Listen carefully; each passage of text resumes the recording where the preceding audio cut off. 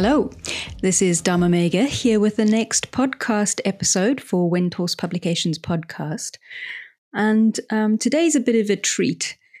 Earlier this year in January, I went to go and visit Vessantara at his home. And we talked about the new edition of his classic book, Meeting the Buddhas. And perhaps we were a little bit too comfortable on a couch and armchair, respectively, because the sound quality is not as good as we had hoped. But still, I think you'll find it a really interesting conversation. We spoke about the book, of course, but more importantly, we spoke about what it is to be in relationship with these Buddhas and Bodhisattvas and tantric deities through sadhana and puja and the imagination more broadly. I do hope you enjoy the episode. Hello, Vessantara. Hello, Dharma Mega. So I am here with Vessantara today, and Vessantara has, well, one wants to say Vessantara has authored a new book, but actually we've redone a book that you wrote many, many years ago called Meeting the Buddhas. So I wanted to talk to you a little bit about that today. But I'm aware that you haven't been very well. Are you feeling any better now? I'm sure that a lot of the people who know you will want to know that you're all right enough. I'm certainly all right enough, thank you. Yeah. Energy is good. I'm back running a little bit for those who know me. So, yeah. So the book in question is called Meeting the Buddhas, and maybe you can say a little bit about the birth of that book. Okay, yeah. Because actually this month, January 2023, is the 30th anniversary to the month of the book being published. So it was published in 1993 and it started life really in 1987. I was living in Kukuloka retreat center that we have in southern Spain. And I was leading a 3-month men's ordination course for men who were joining our order. And Sankarakshita Bhante was there. And I'd moved out to Kukuloka to live a little while before. And when I wasn't leading these courses, I had quite a lot of free time. And one day I said to him, I've got all this time. I think I could write a book, but I don't know what. So he'd heard me give a lot of talks about different Buddhas and Bodhisattvas because I'd led quite a lot of previous ordination courses. And at that time, there wasn't that much information available.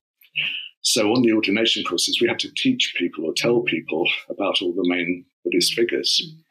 And I'd done a lot of those, and he'd been there. So he said, well, you could write a book on Buddhas and Bodhisattvas and these different figures. So I went back to my room and I planned something out with 24 chapters, and I virtually followed it. Wow. So I spent the next 2 years at Kukuloka writing the first draft of what turned into Meeting the Buddhas. And it was really one of the best bits of my life. It was fantastic because I had lots of time. Southern Spain, blue skies a lot of the time, and could meditate and just absorb myself in this extraordinary world of all these figures. And if I got stuck with the writing, I'd just go outside and walk up and down and do the mantra of whatever figure it was that I was meditating on, and something would clear and I'd go back and do the next bit. And, so it was really wonderful. I just felt as if I was absorbed into that world, and it's an extraordinary world to live in, full of richness and qualities and beauty. Yeah, really quite in the depths of our heart mind. And then it took, after that first draft, I came back to the UK because my dad was very ill, and it took a while to go through the processes of checking all my facts because I didn't have many books out there. I was really wrote mainly out of what I already knew. And it's a big beast, this book, Meeting the Buddhas. So it took a lot of tidying up and finishing, and so it finally came out 30 years ago this month. So before we go to the new edition, how did you know so much about all of these figures? It's extraordinary to me that you were doing all of that teaching and then that writing out of what you already knew.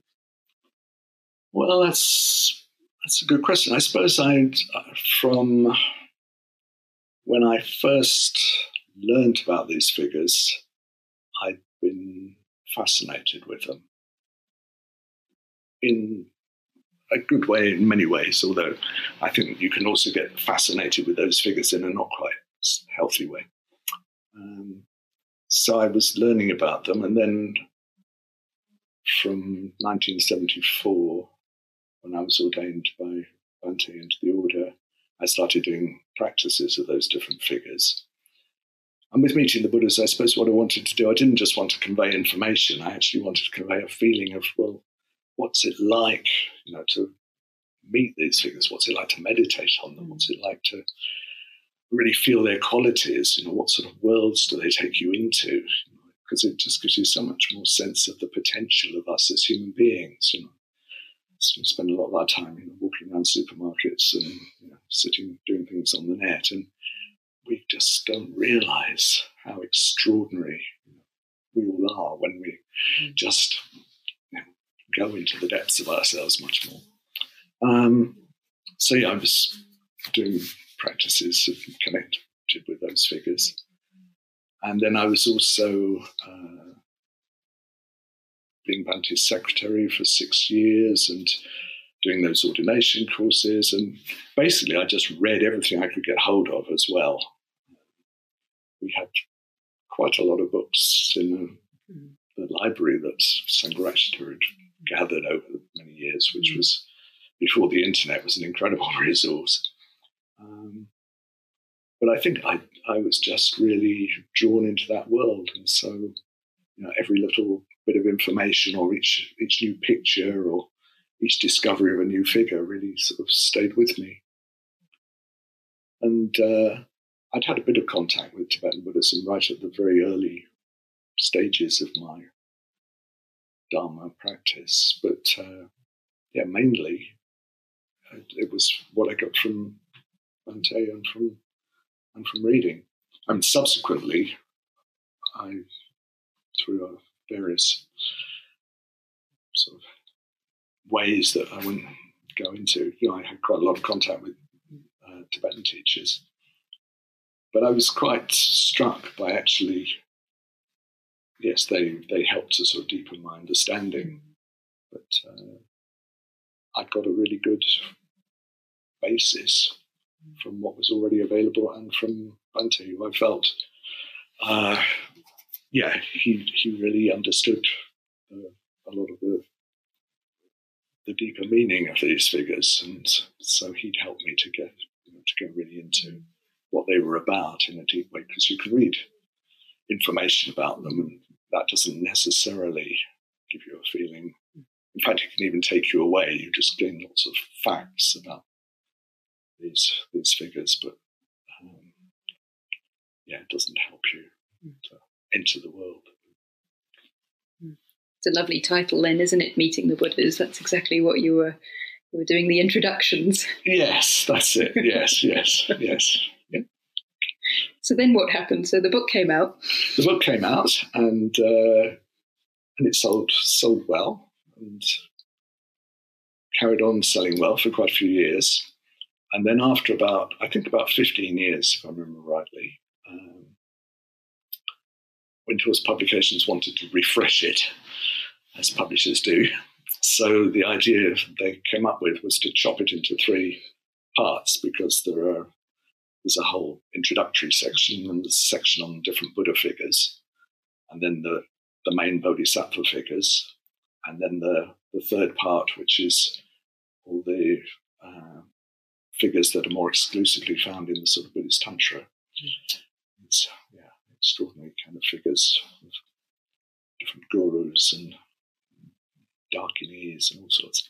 So the book did lend itself to being chopped into 3. So we chopped it into 3, and it became 3 guides: Guide to the Buddhas, Guide to the Bodhisattvas, Guide to the Tantra deities. And it's carried on like that for about another 15 years. It's all very neat, isn't it? 30-year anniversary of 215. And then now it's back in one. So, which I must say I'm really happy about, actually, although I could see the sense of taking it into 3 parts. It's always felt like one book to me. And I think there's a lot of crossover between the different sections. And it also works as a reference book. And if you've got all the 3 together, then it's really easy to kind of use it like that. So, yeah, I'm very happy to see it restored to its, what I think of as its former glory. I mostly encountered I couldn't get hold of a copy of Meeting the Buddhas, of course. Unless you got a lot of money and, you couldn't, these things go. Yeah, they were exclusive like that. Exactly. But I encountered a lot of the figures that you introduce us to in this book on retreats where people would be reading things in pujas, and often sort of the words and the ways you've described things have been not just a meeting, but a sort of invocation of the figures and the quality of those figures. So that's how I kind of first encountered the book. And then when I started at Windhorse Publications, I was wandering around going, what would you like to see published? What should we be doing? And so many people were like, bring back Meeting the Buddhas. I was like, with placards outside your office. Exactly. It was like that. So aside from the fact that the 3 books are back into one and it's Meeting the Buddhas, what's different about this one? Well, it's not hugely different. I thought about writing some fresh material. There were a few figures that I didn't really do justice to in the original. But then I realized actually that trying to write whole new sections, they would sort of stand out like sore thumbs because, as I say, actually, I wrote the first draft about 35 years ago. I don't write like that anymore. So I'd be trying to sort of, imitate my earlier style, and I thought it would just end up like some room where you sort of, we touched up bits of the walls, in a slightly different color, and it would just look weird. So I didn't make major changes, and actually going through it, I didn't feel like I needed to. Generally, it still felt like it stood on its own 2 feet without me giving any support. But I did go through and sort of, I suppose, I've changed quite a lot of things which don't obviously make a difference, but when you put them all together, they do.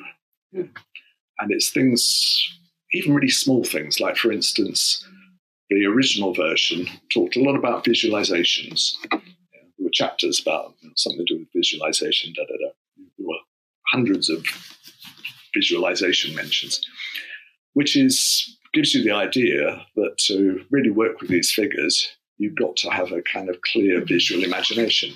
And lots of people don't. And I've got some very good friends who practice with these figures really effectively and are really moved by them and clearly have been transformed by them, and they don't see much at all. So all those mentions, or the vast majority of those mentions of visualization, they all disappeared. There were things like that, and there were things about, I suppose, where my understanding of the wisdom aspect of things has changed or deepened. I've just kept changing things like that sort of through the book. So if you read it, you won't find, there's a whole different chapter or approach or anything. But I think it just works much better for, readers 30, 35 years on, because our understanding of the Dharma in the West has sort of grown a lot. And it's just, in all sorts of subtle ways, I think it's become a much better book. Great. I keep that. It's interesting that this well, this book, but more than that, this whole way of engaging with and in the tradition. I see a lot of the Buddhist world at the moment is quite secularized or secularizing, and obviously there's been a lot of drawing out mindfulness and some of the other parts of the tradition in a way that's I don't know, that has utility for certain. It can be very, very helpful. But this isn't necessarily the part of the tradition that's been most easily accessible for some people, particularly kind of convert Buddhists who may have their own sense of like that have a history around religious iconography, for example, or prostration, or visualization, or things like that.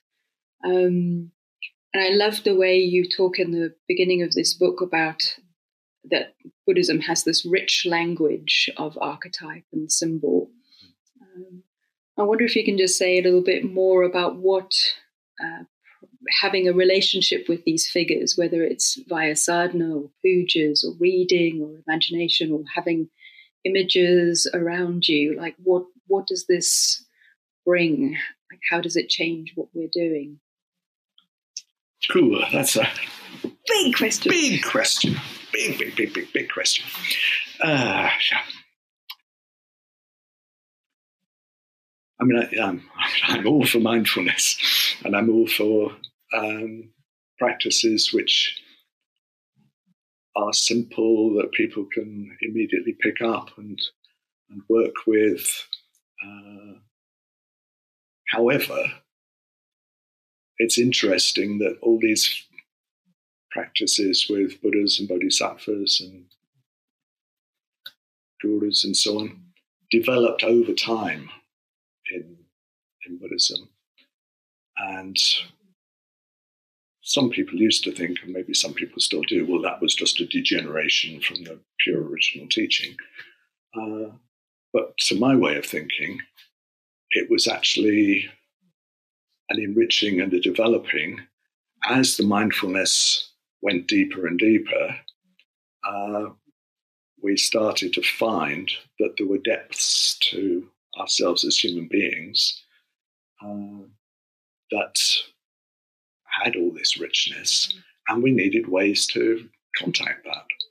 And you can maybe do it, just through very simple mindfulness through the day. But these sadhanas, these practices, developed over the centuries as out of the practice and the visions and understanding of awakened people, as ways to give us doorways and portals, into these other worlds, these other dimensions of ourselves. I feel that having these kinds of practices, gives us not just messages about what it really means to be a human being, but also ways to inhabit that potential. And it's difficult if you've been, maybe you had a religious background which you then rejected. I mean, I was brought up as a Catholic, so I can speak to all that. But I think it's interesting that the sort of methods that a lot of traditional religious spiritual traditions use, they are actually quite powerful. That's why it's quite hard to sort of get out from under them if you decide that as they're being presented to you, they don't work. But I think by and large, I don't have any problem with the methods. It's very often the ways in which they get fixed and literalized. And one of the fantastic understandings of the Dharma is that all these figures that you're visualizing, they're not kind of real entities out there, which you then have to they're certainly not creative, some kind of creator out there that you have to enter into maybe a subservient kind of relationship with. It's understood that they're just expressions of our own heart mind as it starts to become more liberated. And finally, all those qualities that you visualize come back home. We discover that they're qualities that we actually, we can't say possess, because that sounds like there's an everyday me who's, owns all this stuff. But it's more like, we discover the true qualities that our minds have, and which are also the true qualities that all minds have. However much people may have wandered off from them, they're still finally available to be discovered. So, if we feel like, I've practiced as a Christian, but now I feel I've rejected all that. Yes, as soon as you come upon a puja, or as soon as you come upon some kind of devotion to a figure, all your inner protectors sort of come up and start getting very suspicious. But all those devotion and opening to different kinds of figures, they're just methods fundamentally. It's not like they're good or bad in themselves, but they are very powerful.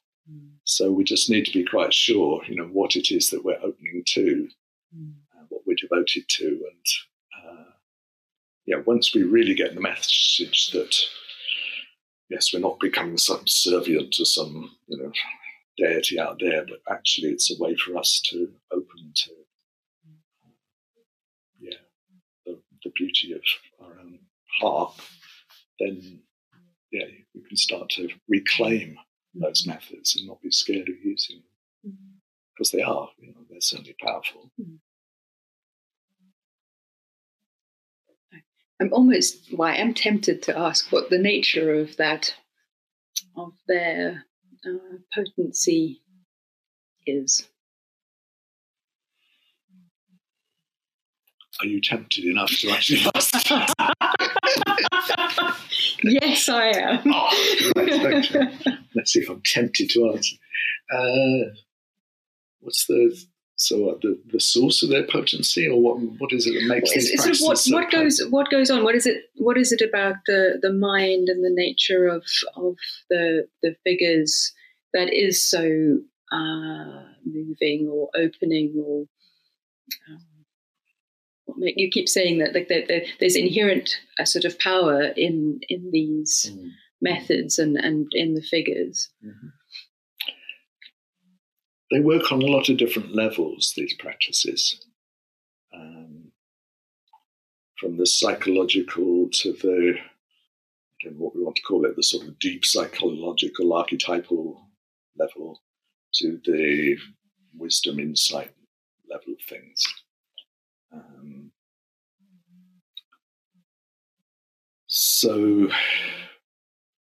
They even work sort of like psychologically, for instance. So supposing that we take up a practice where we're visualizing some Buddha figure, and perhaps this morning as we're practicing them, we're feeling like we're a bit all over the place, we're a bit distracted, and we kind of feel like this Buddha figure is a bit disapproving, that we're not paying attention. But if you think about it, a Buddha is never disapproving. It's never, wagging your finger at you. They're not a Buddha if they're doing that. So we tend to put our own psychological qualities onto the figures, and it gives us a chance to see our psychological tendencies sort of mirrored in the figure. But it also works really sort of positively. It's like supposing that there's a figure that you visualize, and it's like in a relationship with another person, say, most of us, certainly in any kind of close or intimate relationship, we reach a point where it's a bit scary, just how open are we prepared to be? How much are we prepared to open ourselves? How much are we prepared to allow ourselves to feel loved, even? So, you get all that sort of difficult kind of emotional negotiation that goes on in relationships. You visualize a bodhisattva or a Buddha figure or something like that. You can express as much love, devotion as you like. You're not risking anything. And equally, you can open to that tremendous love of all the bodhisattvas, that love of all the Buddhas. You can let it right in. You can just be flooded with it like light. So it can have the practice can work on that sort of psychological level. And then the figures, they do embody quite deep sort of patterns, sort of psychological patterns, the kind of thing that sort of Jung and some of his followers have talked about, sort of more sort of archetypal levels of things. They embody all the different qualities of awakening. So whatever figure you visualize, it's free, it's loving, it's wise, it's generous, it's patient, it's playful, it's energetic, it's peaceful, all those things. So it's just a way of contacting those qualities. But what's the source of those qualities? Well, it's nowhere out there. Again, finally, we find them in ourselves, which is why with the sadhanas, sometimes you start off visualizing, or usually you start off visualizing figures external to you. But as you go on, you very often start then becoming the figure. You start to own, if you like, your own inheritance as a human being, the deep inheritance that we could have. So there's that level. But then there's also a sort of wisdom level to it. All these figures appear out of this open dimension, which is symbolized by blue sky, which is the open dimension of our own minds. It's the open dimension of all experience. When we go into any experience, however much we sort of try to fix it, we discover that there's something ungraspable about it. There's constant transformation, there's constant flow, there's constant energy. And then out of that open, free dimension, which is full of potential, it's not like a sort of dead sort of sky somewhere out beyond the asteroid belt. It's the open dimension of awareness. It's our own minds that are producing all this, which is so out of that, then all kinds of things can appear. But whatever appears is made of light. So it's as if we're being given the chance to discover, say that some beautiful Buddha or Bodhisattva figure appears, we discover that we can really enjoy and appreciate and be moved by this figure. But it's made of light. There's nothing we can ever get hold of. We can't sort of put it in our bag and sort of carry it off. There's nothing fixed, nothing, in a sense, nothing real there. So we learn to appreciate and enjoy and interact, and it's really obvious that we can't grasp. And that's the whole issue from the Buddhist point of view, is that we have all this kind of experience, and where we just enjoy and appreciate and interact, there's no problem. It's always the grasping, it's always the fixing that produces the issues. So all that time that we spend visualizing these figures, we're learning how to live in a free way. So these practices, although they seem very, sort of unusual and esoteric and so on, they're actually about how you live your life. They're about learning a way to be in the world that is free and that's wise and that's loving and compassionate. Great. I think rereading the book and I've been on a few retreats with you as well, where you've been talking like in this way, maybe about what's going on in this relationship, if you like, is the sort of access to a deep positivity and possibility that's quite hard to get. Watching Netflix or something. It must be on Netflix somewhere. Surely. Just got to get the right series. Yeah.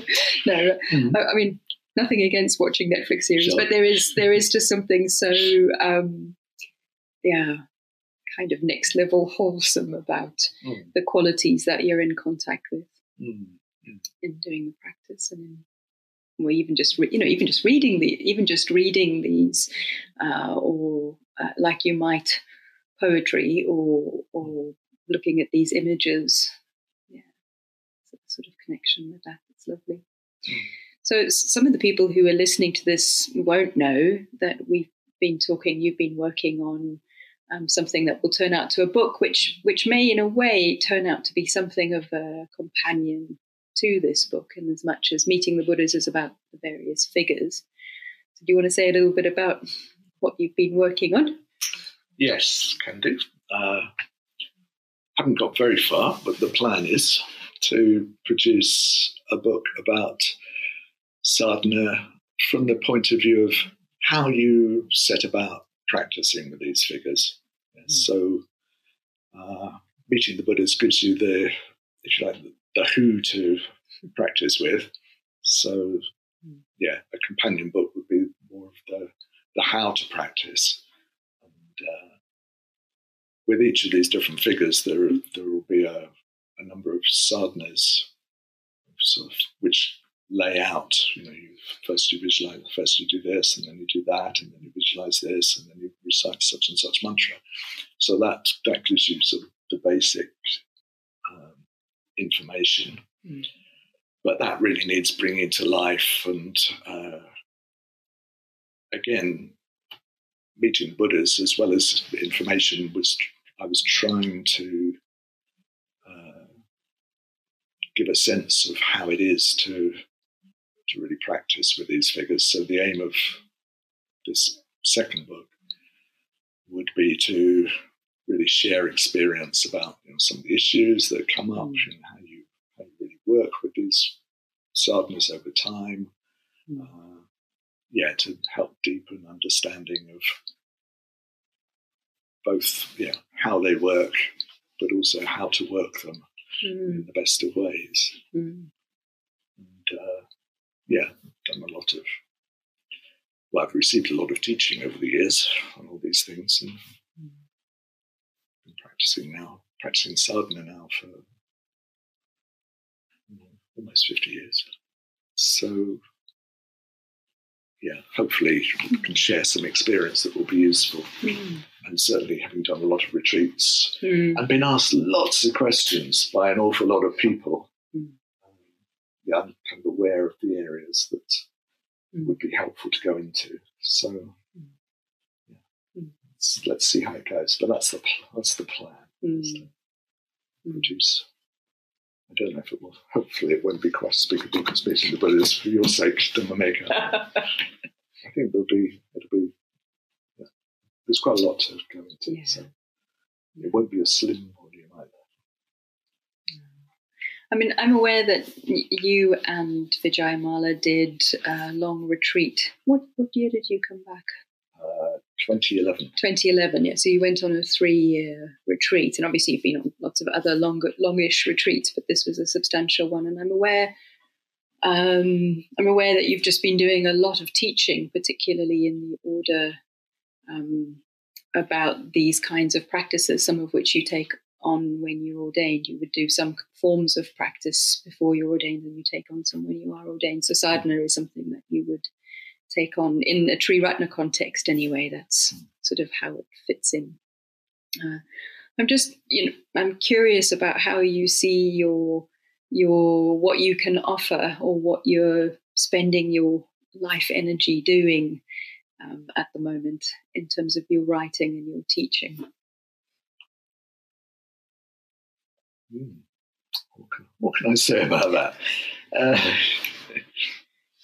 Well, hopefully it all fits together. I suppose I've got,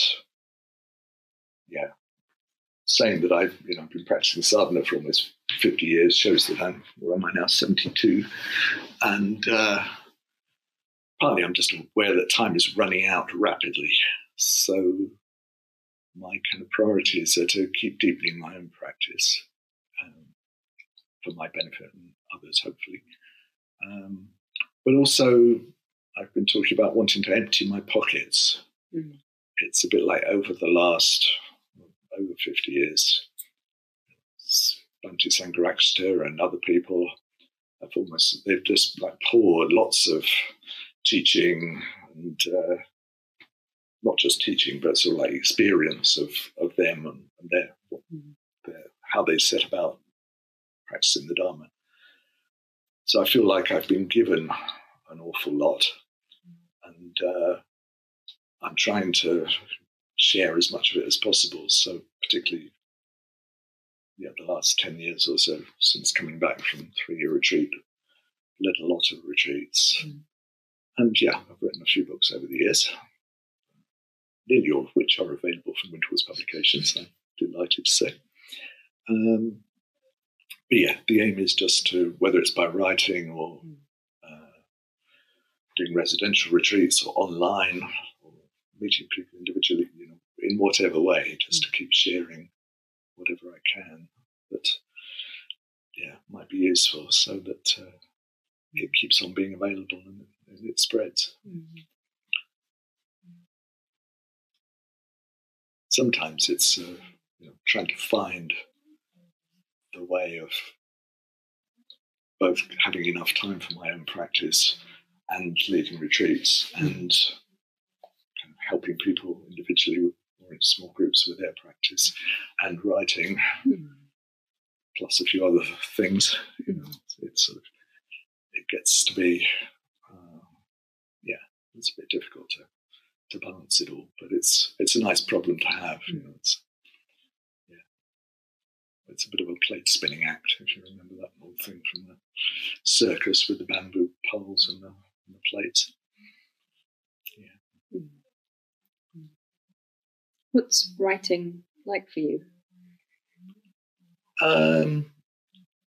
Writing is a mixture. It's, if past experience is anything to go by, supposing I'm starting in on this book about how to practice sadhana. The first draft is usually exciting,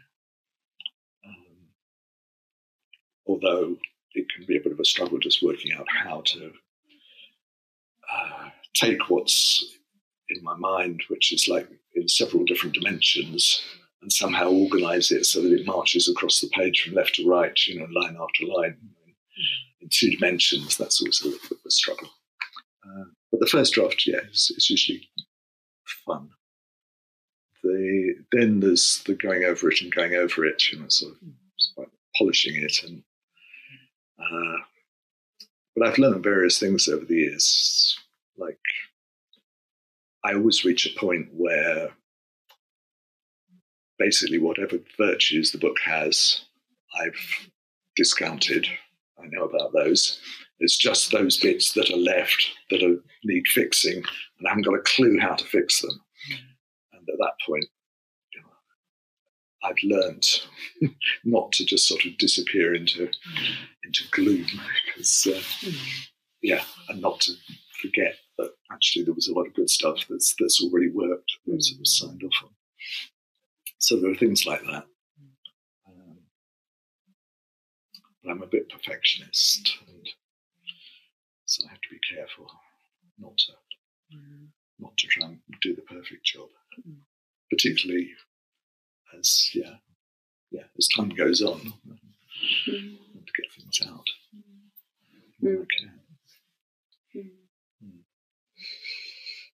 Is there anything else that you want to say while we're having this conversation and talking about Buddhas and human possibility and hopefully awakening, various waking up?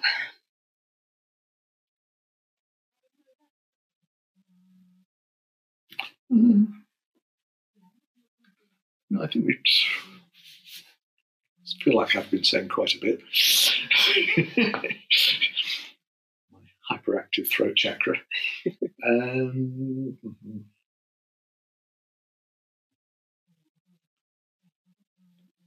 I think maybe it's worth saying that within Triratna, because Bhante Sangharakshita, he was so broad and he also really focused on the principles of the Dharma. It does mean that we can follow a lot of different parts of practice and still understand one another's the underlying principles of one another's practice, and it's one of the strengths of the order.